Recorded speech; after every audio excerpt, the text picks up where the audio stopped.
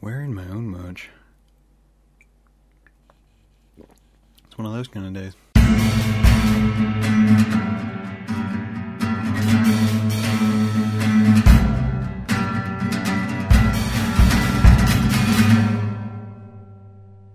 Sup kids, how are you doing today? I've been doing alright. I've been keeping going, keeping moving, keeping I was going to say keeping frisky, but that seems like a weird introduction to a podcast to say you're keeping frisky. That's how you'd be disturbed if someone came along to you in the street and said, "Hey, how are you doing today?" And they said, "Oh, keeping frisky."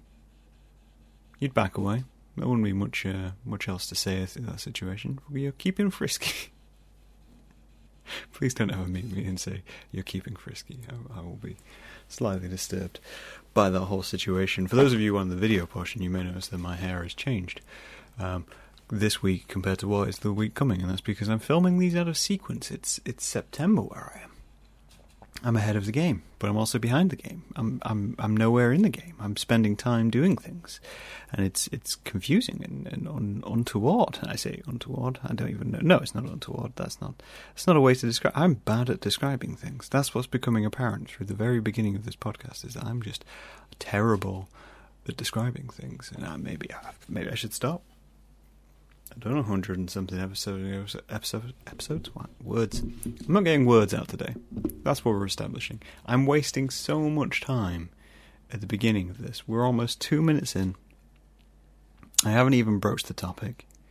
I haven't even gotten into the nitty-gritty of it, and I've spent so much time just throwing this away. And weirdly, I'm automatically connecting into the thing we're going to talk about today. Sip of coffee. Think about it 2 seconds in my head. And here we go. So kids, currently I'm trying to learn German. I've mentioned this to a few friends and colleagues, as it were, or people I know, people I've communicated with, and the topic has come up about language, and I mentioned that I'm trying to learn German. I am struggling to learn German. Is probably a better way to word this. I'm not trying to learn German. I am struggling to learn German, because as much as I can vocab in this manner, and as much as, I like to get wordy, and I know some words, not all of them, but some of them, the majority, most words, I feel like maybe I know more words than there is words to know in a percentile range. If we remove scientific terms. I will caveat that because people keep inventing new words for scientific things. But in terms of language, general day-to-day language, I know, I'd say I know about 80%, over half of how to communicate. So occasionally there's words which come out of nowhere and I have no idea what they mean. But I struggle. I'm not naturally a writer. Anyone who's read my work knows that I'm not naturally a writer. I write a lot like how I speak, which means I'm pretty good at writing dialogue. And I can imagine how people speak, and I can put on inflections to imitate language, and a lot of that comes from my youth, growing up trying to imitate people, not to do impressions, but to fit in. That's what you do, right? It's a self-defense mechanism. You say to yourself, well, that person's well-liked, and they fit in, and, no one's picking on them. Maybe if I imitate them, everything will be fine. I have a quite a sad story I can tell you about that. I have quite a curly hair, as we've established, and it's only in recent years I've kind of really come to fully accept the fluff factor as an appealing factor. But when I was younger, I always had short hair. Now, having short hair when it's curly can be an absolute minefield. Like an absolute minefield. And it very much becomes a case of being a kid who is overweight with short hair, who blushes easily. You become a target for everyone who's making themselves feel better by bullying. And obviously it was the 90s, so everyone was doing that thing where you, gel the front of your hair and make it stick up, someone's jizzed in your hair. And I was like, well, everyone's gelling their hair. Well, clearly I need to gel my hair. That will make me fit in. That will get rid of the fact that I'm the only person in my class with, curly hair, proper curly hair. It did not go well. No, it did not go well. I arrived at school on my push bike with gel in my hair, proper and prim, proud of what was happening. And the first thing that happened was I arrived, and a girl, who I will call out, Christina. Right, there's no way Christina's ever going to see this. Instantly pointed out. I was like, why are you doing that to your hair? It looks stupid. So I then lied and said that my brother had put it in my hair, and then rubbed all the gel out of my hair within that next hour, and carried on my day, as it were. But I have completely gone off point. But that's giving into peer pressure, and then giving into peer pressure again for a nice little sad story about me in primary school. Welcome to the podcast. Anyway, I was saying I'm trying to learn German. So language doesn't come naturally to me. I have a weird memory, I find. I have a memory for little things which mean nothing. And important things which would actually be valuable to me, unless I'm doing them every single day, they just drift. They go out of my head. They just don't stay. It's the same with jobs. I've had it in jobs all the time. Like, I'm pretty good at my job. I've been good at my other jobs. When I was working at HMV, I was really good at using the computer system, which they have. They have like quite an archaic system, but it was like, you just type in numbers on a numpad and everything, does what it's meant to do. Now, I did that for 2 months during a Christmas period, and then I went back a year later to do it again, and I could not remember. It took me 2 days, and then I was back into it, like back into the flow, all clicked in, muscle memory clicked in. And I find that a lot. If I'm not repeating the thing which I'm doing every single day, it just dissolves. It just evaporates from my head. And that's one of the reasons why I draw so much, is I think you have to keep it going every single day, because it does just drift. And the same with painting or, sculpting or whatever you're doing. And it's that 10,000 hours thing. But at the same time, I feel like I could put in, a year into language and I'd still forget it after a week. Like, it's that level of drip from my head that it just evolves, dissolves, and it's gone, and it just doesn't stick. So I've got a streak. I'm using Duolingo, and I've got a streak. It's about 157 days now at this time going, and this isn't the first time I've done this. I've done this before, which is how I know it doesn't stick. I think I had like a 300-day streak going at one point on Duolingo, and I got really far. There's like chapters you can get into. I got like chapter 3, and that's a lot of different like the weird little cubes on Duolingo, like circles which establish your progress. I had a lot of them. Got loads of those. Got loads of experience on it. And then I stopped doing it one day, and then I didn't pick it up. And then when I went back to do German this time around and went, we'll start from scratch. We'll go back to the beginning.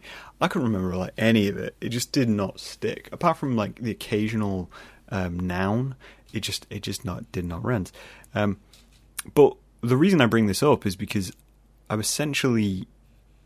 German's kind of useless to me, future-wise, as far as I know of my plans of the world. I do plan on going back to Germany at some point. I want to go back to Berlin and explore Berlin more, and I want to go to Munich and different places in Germany. And I really want to go to the Black Forest. I realise that forests are a thing, and once you've seen one, and you've seen a lot of them, but I really want to go to the Black Forest. I want to experience that and go experience that. So learning German will be useful to an extent, in the sense of help, I'm lost, and can I have coffee? Learning those phrases are valuable to me, because it makes it easier for me to get the things which I need and to get help, as it were. But what would be more useful to me logistically would probably be to learn a larger language. And a lot of people found this, I think, when we were like in senior school. We were learning French, German, and I was learning Russian at the time. Again, another language just didn't stick.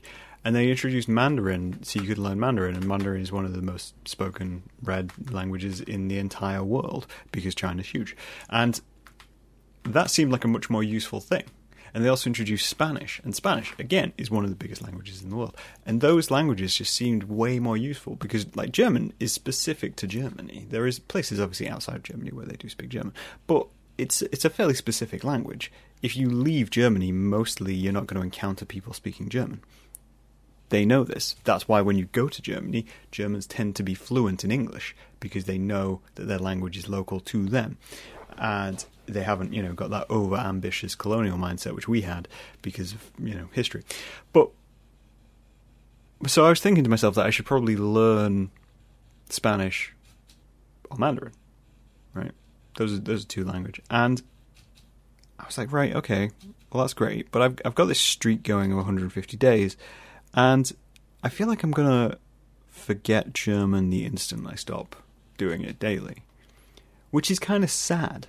And it's sad, but it's sad in like a grander scheme of things. It reminded me of something which I was already going to discuss, because the reason I don't want to start Spanish is I can't run two languages at the same time. I'm just not that clever. I just can't do it. So I'm going to have to drop one to do the other, which means I'm going to have to accept that I'm going to lose German. Now, in my brain, it's saying to me, you wasted 150 days learning German when you should have been learning Spanish, which means you failed, you should feel terrible, you're an idiot, why would you even do this to yourself? And my brain's doing that all kind of thing. And now it reminded me of what someone else was saying, of when you work so long on a project or you work so long on an idea, you basically get into a mindset of, even if this idea is going to fail, I should keep going with it. Right? Even though it's going to fail, and even though I know it's going to be terrible, and the outcome of it will damage everything, not referencing my current government, but even if you know that, your brain just goes, no, we need to keep going. We invested so much time in this, so much energy in this, so many resources into this. And it's the same with relationships. A lot of people stay in crappy relationships because you've got this long-term plan. You've got this view. You spent 5 years with this person. Are you just going to leave them? What about that 5 years? And you gotta really fight that mindset in a way. So there's a term for it, which I can't remember who told me it, but it's basically the sunk cost fallacy. What the way it words is that if you've done for something for so long and you've spent enough time and spend money into it, that you will think that stopping is failure and not progression, that restarting isn't progression, that you have essentially just wasted all that time, which isn't true, guys. Isn't true, which is why after this week I will be stopping German and starting to pick up Spanish. It just isn't true. What you need to do is you need to look at it, instead of like, I've spent all this time doing the wrong thing, therefore if I throw it away it's wasted, you think, I've spent so much time learning what not to do. I've spent so much time learning all the things which you shouldn't do around this idea. I've spent money on it. I've done this, that and the other, and I've invested effort and resources into this product, idea or project as a learning experience. And that's the difference. That's how you catch it in your mind so you don't feel like an absolute waste of space. I recently watched my dad go through it. So he's redoing, refurbishing a classic car right now. He retired sometime in the last couple of years, and he's been redoing this classic car, and he spent a lot of time on it. He spent a lot of money on it. It's his passion project at the minute. It's a hobby of his, and he wants to refurb it and make it nice. And then I don't know what he's going to do with it. He might keep it. He might sell on. But he's been redoing this, and he was getting to a point where everything was going right, apart from one core aspect, which was the engine wasn't working. Right? Just the engine wasn't working. And he's going on and on and on, and like trying to figure out what's wrong with it and spending more money to replace bits and gradually stripping it back and replacing some extra bits. And in the end, it ended up being one minor part, like one little part.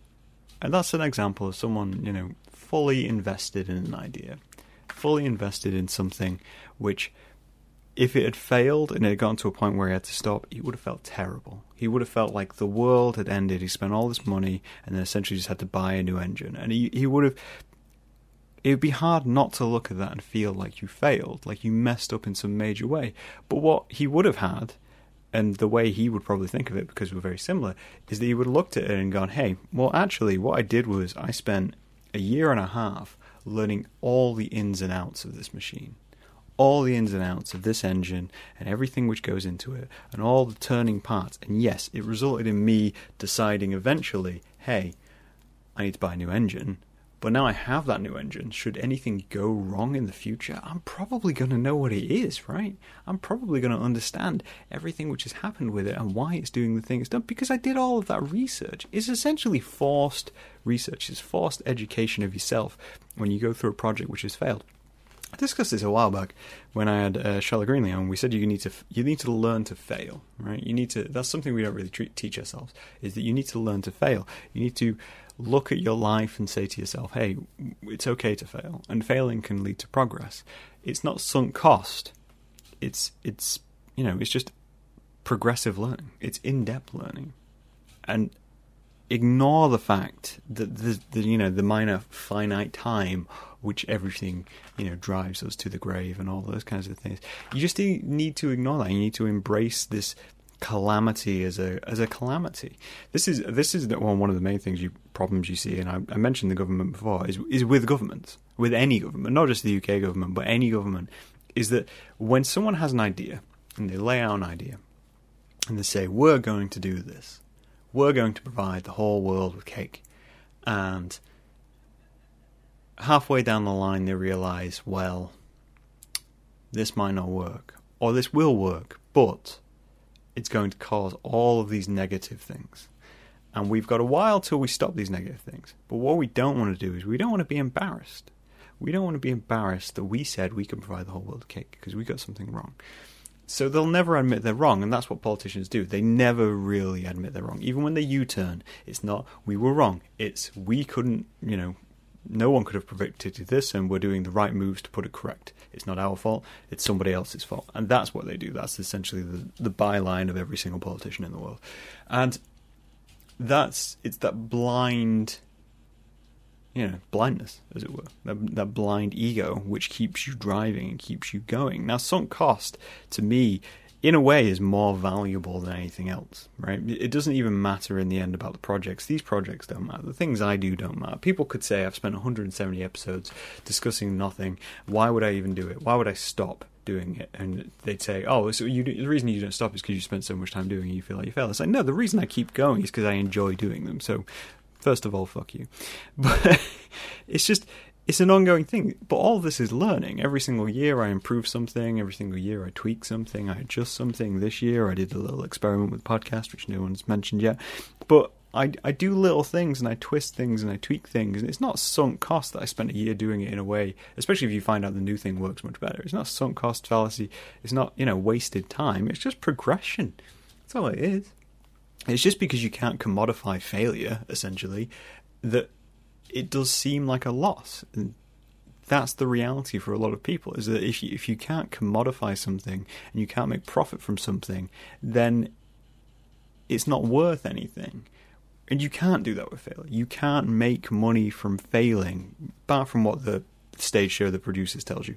You can't make money from failing, and you can't make money by going, hey, this is going to break, because you're going to lose money in the same sense. But you can make money from it in the sense of it will give you everything you need to go and do it again, or to inform others. That's the other half of it. Your loss and your fail and your learning will be valuable to other people. This is why when I do projects, I strip things down so much, right? So much. The amount of times I've started a project, which has essentially been me doing a project, looking at something and going, well, I want this thing. And talking to friends about this thing which I want. And saying, hey, I've got this idea. And them saying, well, you can buy those things, or you can do those things, or what you want doesn't exist, and it couldn't exist. And I take that as a little bit of a challenge. And I say, hey, couldn't and doesn't exist. Fantastic. I'm going to make it exist. I want to try and make it exist. I'm not anything special. I don't think, other people who have tried and said no concurrently it won't exist. My brain just goes, well, what if there's a chance? What if there's a chance I accidentally stumble across the solution to this problem? What if there's a chance that I accidentally say, hey, what if I do this, this, and this? And it's just something they haven't thought of. It doesn't need to be anything groundbreaking. It can literally be putting ticking one box compared to another box, and it suddenly fixes everything. It's not that someone's a genius. It's just, they tried it in a slightly different way, and it happened to work. And that's why when I get a project and I get that initial idea, I automatically go for the DIY. I automatically do. I already reach out and I'm go, right, we're going to build this. I'm going to build this. I'm going to create this. I'm going to do something with it, and we're going to expand it. So I learn everything about it in the way. And I'll be honest, in the reality of it, most of the time when I do that, I get to a point where I'm like, right, I've essentially just confirmed everything which everyone else has told me, that it can't be done, it shouldn't be done, it probably won't exist, or you should buy it, you should just buy a product of it. And I do, you know? But I don't feel bad about it. I spent a fun few weeks, or even months, or even years, researching, doing things, looking into things, to decide whether it works, to decide, you know, whether there was a better way of doing it, instead of just accepting things. Instead of just going along with things and saying, oh, well, you know, it doesn't, well, I guess I'm just going to have to accept what everyone says and stump up the cost to go do whatever. No, I just push back a little bit and say, hang on a minute, let's have a look at this.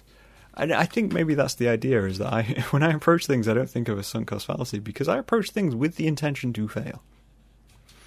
I approach things with the valid guidance that I know there's a good solid chance I'm going to suck.